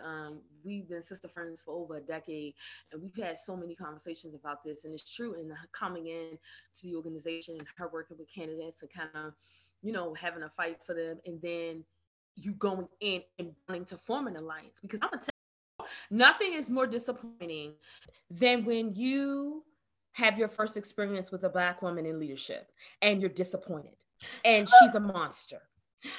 Oh my God. And you've been looking forward to this, and she is just poised and elegant, and you're like, oh my God, it's a Black woman school manager, and you done stalked her on LinkedIn, and you're like, yes, I'm gonna have my chance, and this is gonna be great. And you show up and she hell on wheels. Holy and it's a hard shit. thing to admit. It's a hurtful thing, and I don't think we talk about that enough, about how we look for some of these sisters to help us, even if it's just, and she don't even acknowledge you. Because I don't work with some of them that don't even acknowledge you, and it's like, dang, it's just you and I.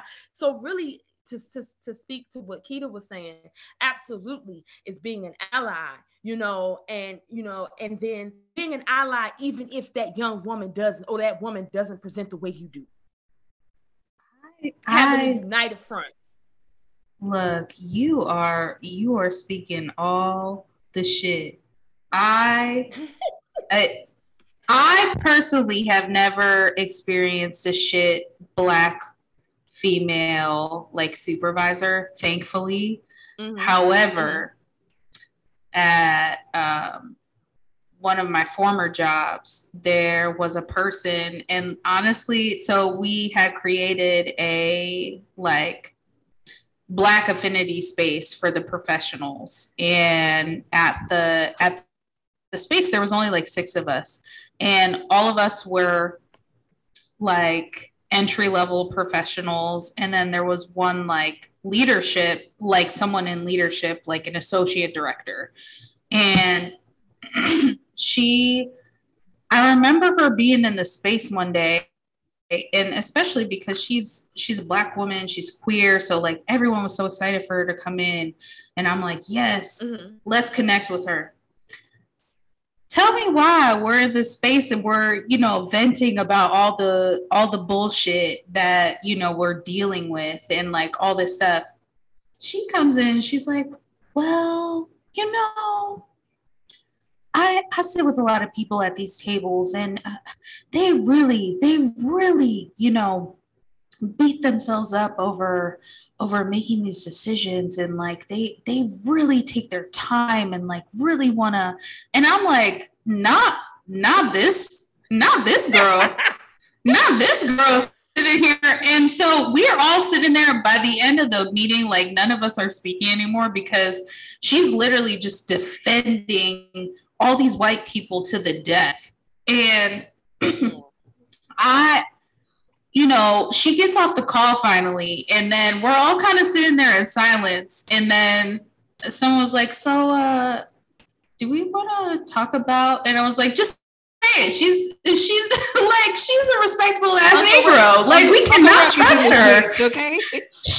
She is stuck in the Uncle Ruckus mentality. Like, we cannot trust her. And they were all like, I'm glad somebody said it, because like from that moment on, like we could just see her true character, and we're like, wow, you would rather choose whiteness than defend these people that honestly are desperately looking to be in community with you, are desperately looking for someone in leadership to be able to make some moves, to use their power to make things more bearable for us. And you would rather choose the oppressor. And I'm just like, why? Like, and I think about it all the time, and we know why, but I just think, we know that it gets more isolating as you move up the ladder, but I need folks to not use that as this weird competitive scarcity mindset of like, I gotta, I got here, I gotta protect my spot, da da da. That's one mentality, and the other mentality is like, I gotta, I'm not gonna put anything on the line for y'all. I got here, y'all can get here too. And yep, blah, blah. I hate it. Grow the fuck up.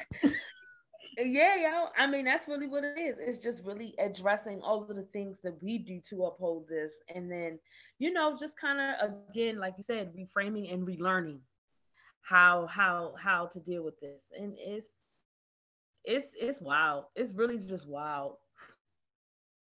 I mean, I have had that Black woman monster supervisor boss. I think I've talked about it on the show before, and it was a very humbling experience for me. And I'm grateful almost that it actually happened in my first professional job, because I was able, now I'm able to, deal with anything that comes at me. But also I know who I don't want to be now that I'm getting up to that space. But also I know like what I'm not going to tolerate either. Cause like back then I was younger, and I was fresh out the gate, but now I know, like, and then it almost makes me feel sad for her in a sense, because sis is get out sis. Jordan Peele, he's trying to make he's trying to tell us something. Me and my friend always talk about how we gonna one day write a book about her, but like, yeah, it was a humbling experience, but it made me stronger, and it made me like who I am now professionally, but also personally too. Like, because like we can say that shit don't affect us, but it affected me. And absolutely own that shit. Like, those, not only do we have to work in these toxic ass work environments, but then like one of the main reasons why people leave is because of their supervisor or lack of supervisor support. And thinking about how much that even hurts double fold from a Black woman, like, nah. Chelsea, your homegirl said hi. Yes, we have another guest star on the show today. Girl, she done came in looking around. I was like, I'm recording. She's like, is that Aunt Chelsea and Aunt Keita? Hey, girl. She can't Hey, hear. Ooh, child. We love a queen in training, y'all. That's our queen in training. Yes. Yes.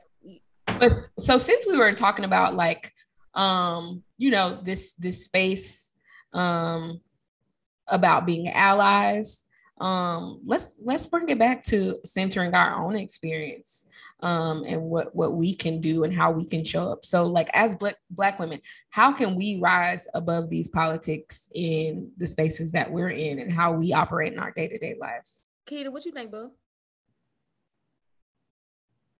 Yeah. So I think I kind of touched on it. So for my approach is definitely making sure that I'm approachable as far as not making someone have the experiences that we talked about, right? Not because I'm seasoned in my profession and someone walks in the door, I'm already like, okay, what are they about? How are they going to contribute? Like, I want to be the person that when you walk into the organization, you look like me, we come from similar environments, that I'm more so am a reference to how the atmosphere is, right? Like, give you guidance, try to, understand what your needs are, try to reach out, because a lot of times we walk in these environments, and even though you might go through a new hire orientation and things of that nature, typically it's corny, new hire orientation. They're not really talking about what they really need to talk about, right? And they're not even really pairing you. I think people should be paired with mentors, right? And it's cool to have a mentor that looks like you as well, right? So you can, it's relatability, right? If you see somebody that looks like you, you're going to gravitate towards them anyway. So just trying to have that mentor mentality when I am engaging with other Black women who might be younger or might not even be younger, just because my perspective is different, we can always learn something. So that to me is rising above what the office politics are set to be, because it's very surface when you walk in the office. Hey, this is so-and-so, this is your new colleague. They'll be sitting over here, XYZ. They might take you to lunch or not, right? That's not enough, right? Just don't sit back in the background like, oh, it's just a new person coming in. Like, it's important that you extend that olive branch in order to move the politics, because you never know where that person's mindset is at. They can come in and really create something in the organization. You guys can create something, right? It could be something that's beneficial and have a standing point, and someone can come in and, you have a guideline now. We've created organizations, maybe especially for women of color, or, when they come to an organization and have like this blueprint. A lot of organizations don't have that sometimes, Like, I would love to, something I thought about, like, have a Black woman recruiting coalition. I don't even think something is out there like that. Things like that, right? Really changing the narrative on how we walk into these spaces. Yeah, for sure. I love that. Yeah. Yeah. I love that shit. Yeah. I feel like rising above, yes, it's definitely everything that's just said, and then ensuring that we try to influence. For me, from my side of the house, just I'm always thinking about, as Keita said, new hire or onboarding is often very corny, and it doesn't speak to the work culture for that organization, because even though you're in the same industry, you may have been in the same industry, every organization is different. And kind of, what are the intangible expectations? And then, as a Black person, how do you navigate these intangible expectations, like we talked about a few minutes ago? This idea that, okay, it may be an intangible expectation that you go to these after work pointless functions that we don't need to have, because y'all are not my friends. Y'all are my coworkers, and I have people to drink with after work that I actually like and love. So I don't need to do this with y'all. Like it. But then if you want to move up, the things you do. If you go to the company picnic, you come to the Christmas party. Or just even just small things, like you were saying, doing things that sometimes are above our signature line or not a part of our job description because the person, our predecessor, did it. So again, there's also the expectation that you of the work culture, but then kind of how do we navigate and rise above, the expectation of your predecessor, because that's a headache too when you come into a role and maybe the former person or your predecessor was there for a while and did things a certain way and everybody's accustomed to that. So many different things that go into that. So definitely, having a mentor, definitely understanding and having an in-depth understanding of workplace culture, and then finding ways to kind of control what you can control, so to speak, right? Like if we everybody's not going to leave corporate America and start a business and be an entrepreneur. And even the entrepreneurship, there's a whole nother side of that nobody's talking about in their tweets and their memes, right? So if we're going to remain in this space, what you can control, you can control your hair. It's illegal for people to comment on your hair, for your manager to make comments and assess your performance based on your attire or your appearance. That's the problem. Familiarizing yourself with that employee handbook, because a dangerous Black person is a Black person that understands HR policies and procedures. Hey. Boop. It's Look. badly. No, They hate it. you're so right. No, you're literally They hate speaking it. so much truth. They Yeah. hate it. They I hate it. You know? yeah. This is related but unrelated about showing up in the space. But ever since we've been in this virtual space and now I'm transitioning back to like in-person work, I don't want to wear no fucking bra. And so I was like, I'm about to wear these soft bras. You might see a little nip. And I was like, I dare somebody to say something to me. HR. Ombudsman. Right. Why are you looking at my nips? Yeah. Don't be You looking fucking weirdo. Don't be fucking looking at y'all. Y'all got the right one. Say Sexual something. harassment. Say bitch. something. But also, like, I mean, it's funny. It's funny, but it's just like that's a piece of respectability politics. Going to work in a non-structured bra. But I'm still smart. I'm still brilliant. I still know how to do this job, and I know how to do it damn well. So why the fuck does it matter? But that's not how people see it all the time. Yeah. No. There you but go. I'm gonna show up in my soft bra because I'm tired. The underwire must be abolished. Let it go, because I want them to be free. Absolutely. Okay. Like, let the titties, be out there. Be out in the world, We only have so many non-bra years left. Actually, no, I take that back. Even if you're like 60, don't wear that bra, girl. You don't need to. But anyway, I'm sorry to derail us. It was somewhat interesting. No, but because it's a part of respectability, right? Like this idea, because we're talking about the policing of Black women. That's really what it is.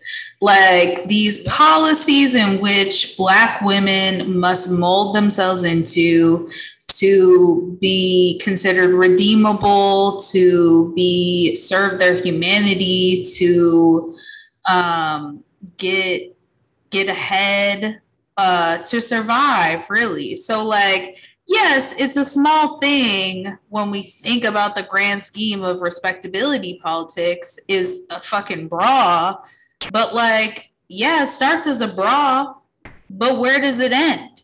Like, it ends at your hair. It ends at your hair. My 4C hair is my protest. I love when I go, when young sisters come into my organization and they see me, I love your hair. I was afraid to wear my hair, but I see you wear your hair. Wear your hair. Wear your hair, because see, they can't take nothing away from me to send my head. You comment on that, again, and so that's what it is. It's, you rise above that by knowing what you know, really reading that employee handbook, understanding your organization's policies and procedures, having a basic understanding of EEOC policies. You can go on the website, you can Google this, people. These are use the tools that they've set in place right in your favor. Let me tell you something. They don't play with me in my organization. Because they already know you come to me, you better have facts and receipts. Because I got it. I got every email that's been sent since the day I joined this organization. Don't play with me. And I got folders for all y'all. Because I don't folders, period. That's all. Literally. Those receipts. A receipt, honey. Receipt. Leave this show with anything. Keep your motherfucking receipts, bitch. Because that is one piece of documentation that sometimes is really in between you keeping a job and not keeping a job, because some white people want to be on their white shit. So keep those receipts, sis. But I did want to talk as a Black woman, like, how can we rise above these politics? And I definitely agree with what everyone was saying.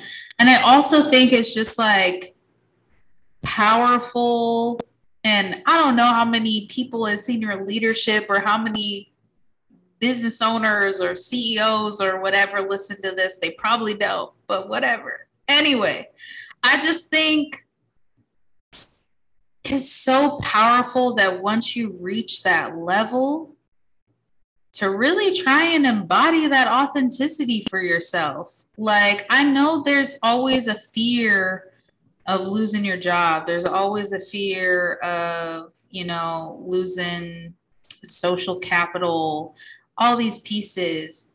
And I'll also say that some of that is probably a trauma mindset.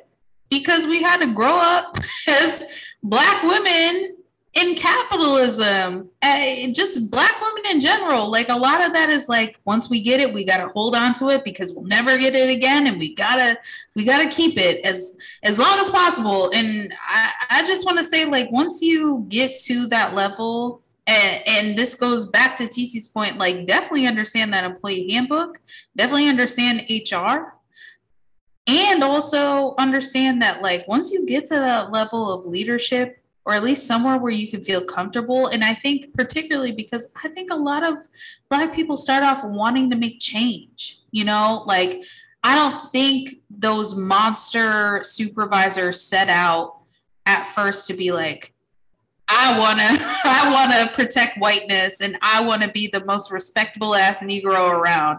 Like, I feel like a lot of people did enter in whatever career path they did, thinking like, I want to rise the ranks because I want to make change, and I want to do, you know, the shit that I never got or I never saw. And I think some people do get, you know, because of all the shit that we're put through, once we get to that level, I think we lose sight of why we wanted to get there in the first place. And I think, you know, different people have different motivations. Maybe it was really just money and status. Cool. But I think deep down, a lot of people are like, I never saw someone that was in a position like this, and so I want to get there. And then once they get there, where are you? You know? And so really just kind of drawing yourself back to why you kind of worked yourself there in the first place, or, you know, what, imagine someone else is out there also wanting to do that. You know, I just, even if it's not just to be a decent ass Black human being and like be a mentor or be a role model, I think it's just a piece of like, you know, damn, like, help a sister out. So I don't know. There's that. And I just think, like, once you reach that level, once you reach, you know, a level of leadership or a level of comfortability, and you've made these relationships, you've established yourself, you know. I'm not saying this for the entry level professionals. I'm not saying this for people that are working their way up. I'm saying this for people that, you know, are there. For example, the person I was talking about, an associate director. Like, yeah, you're not fully there yet. And I guess if you have plans of presidency of a college, cool.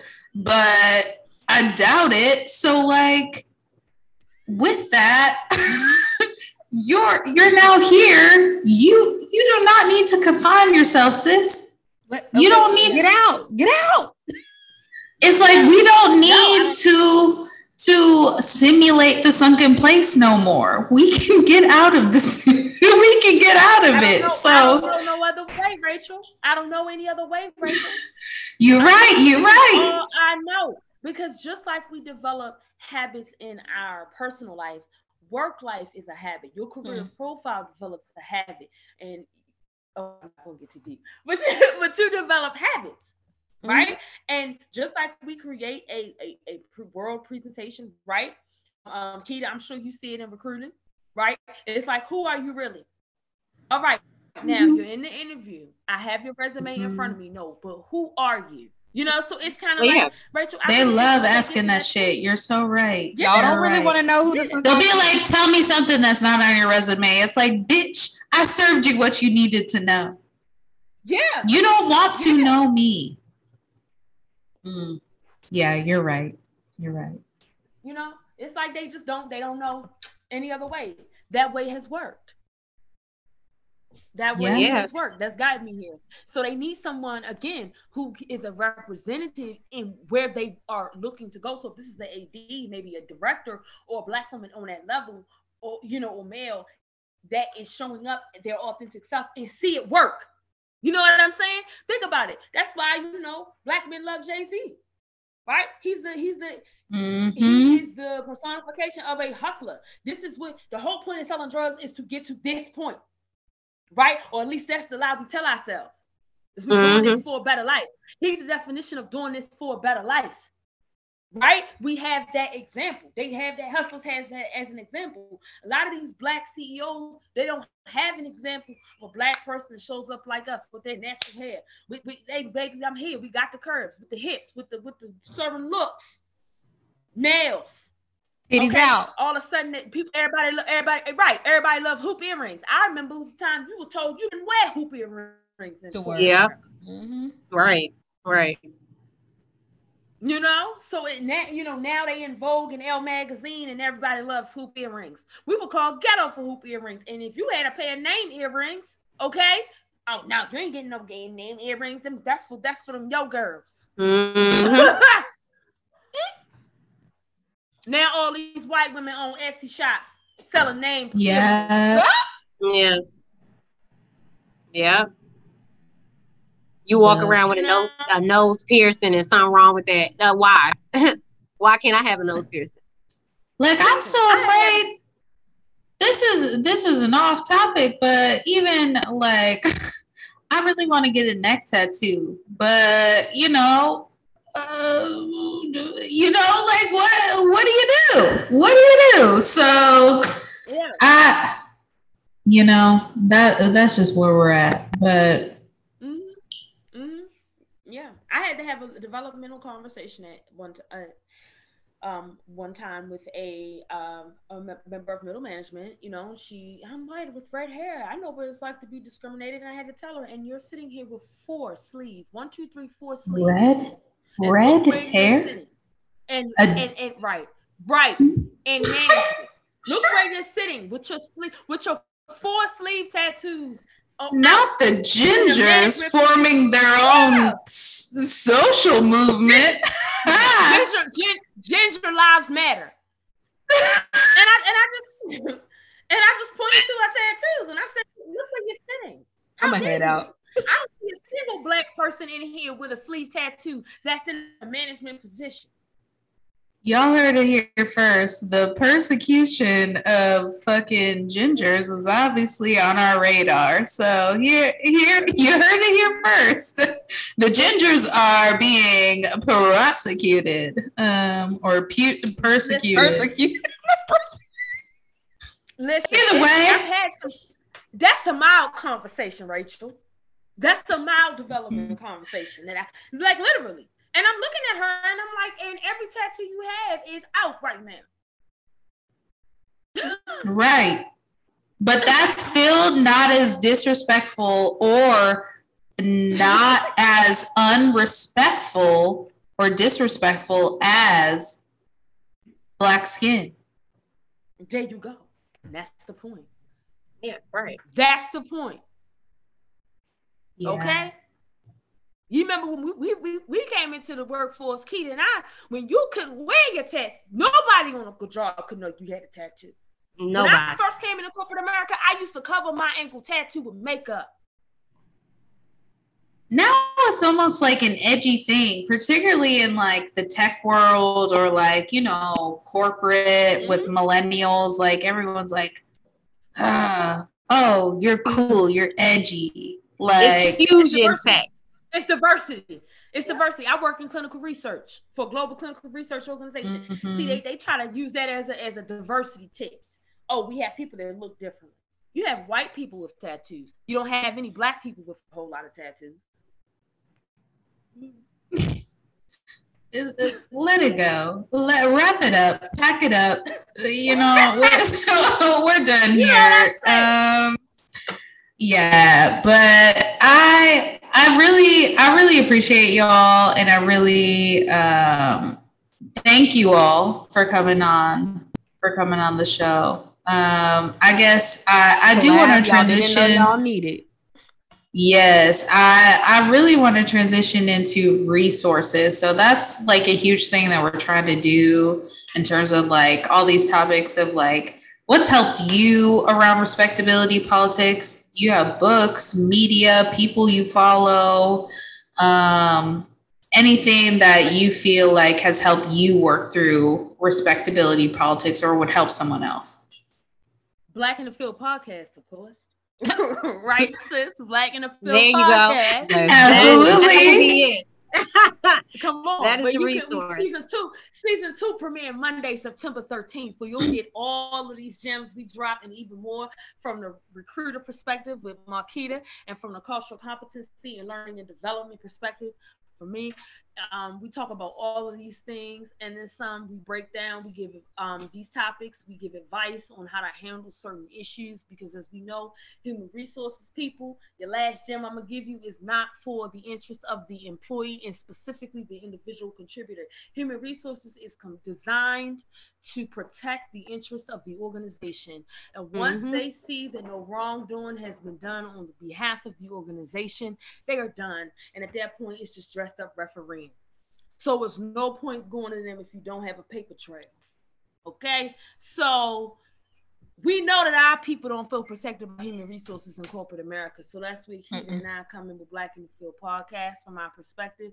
I'm blessed to have had, yes, I've worked for some monsters, but I worked for some amazing Black women, and I have some mentors. Actually, my very first Black manager is my dear, dear friend, and she is amazing. She does big and great things in the real estate space, and she's just truly a resource. I have several Black female resources, from cultural competency educators to HR professionals, that I can lean on. So I'm blessed in that area. Follow Black in HR. Black in HR is on IG, and it's definitely on LinkedIn. Black in HR, if you're an HR professional, it's a great way to network with other Black people in HR. But not only that, they give great resources that are specific to BIPOC, so Black identifying people of color. So those are just a couple of resources. Sis, what you got? Yeah. For me, just as far as the recruiting field, it's unfortunate. Like I said, I need to go on and create something because I have not seen anything that's just Black focused in recruiting overall. But just people that I've geared to. I had a great mentor as well. Her name is Demetria Stewart that I work with in HR. I just talk to her periodically. She's part of the National Coalition of 100 Black Women here in the Washington, D.C. area, just very involved in her community. So that's somebody that I actually follow and talk to personally. So just having that good mentor, that's important, y'all. And save them emails, please. Paper trail. Don't go without the facts. Okay, paper trail, no TI. No, definitely not that one. No. Not that one. Not today. No TI. No. We gonna leave. We gonna. You know what? We're gonna let you have it, Atlanta sis. I said no TI. Well, that yeah. I mean, that's part of it. If that's what you want to be on that. But I would advise otherwise, because you be out here sounding like a living color. You know the character, Daniel Wayne. Okay, so. I definitely feel that. Oh my goodness. Well, thank y'all for having us, man. Thank y'all for blessing us. Thank you. We hope your audience, y'all got some good information. Follow us on Instagram at Black in the Field Podcast. Follow them. Yeah. Season 2. Absolutely. Yes, follow us. And you can also follow us individually. I am at Keita G on Instagram. And go ahead, sis. What's your personal one? Oh, Culture Griot. Culture Griot, Griot. And then Somarin, my last name, SOM, as in Michael, ORIN. I'm sure Chelsea and Rachel will plug that in the description. Yeah, we'll absolutely plug it. Yes, we will definitely do it. But we appreciate y'all so much.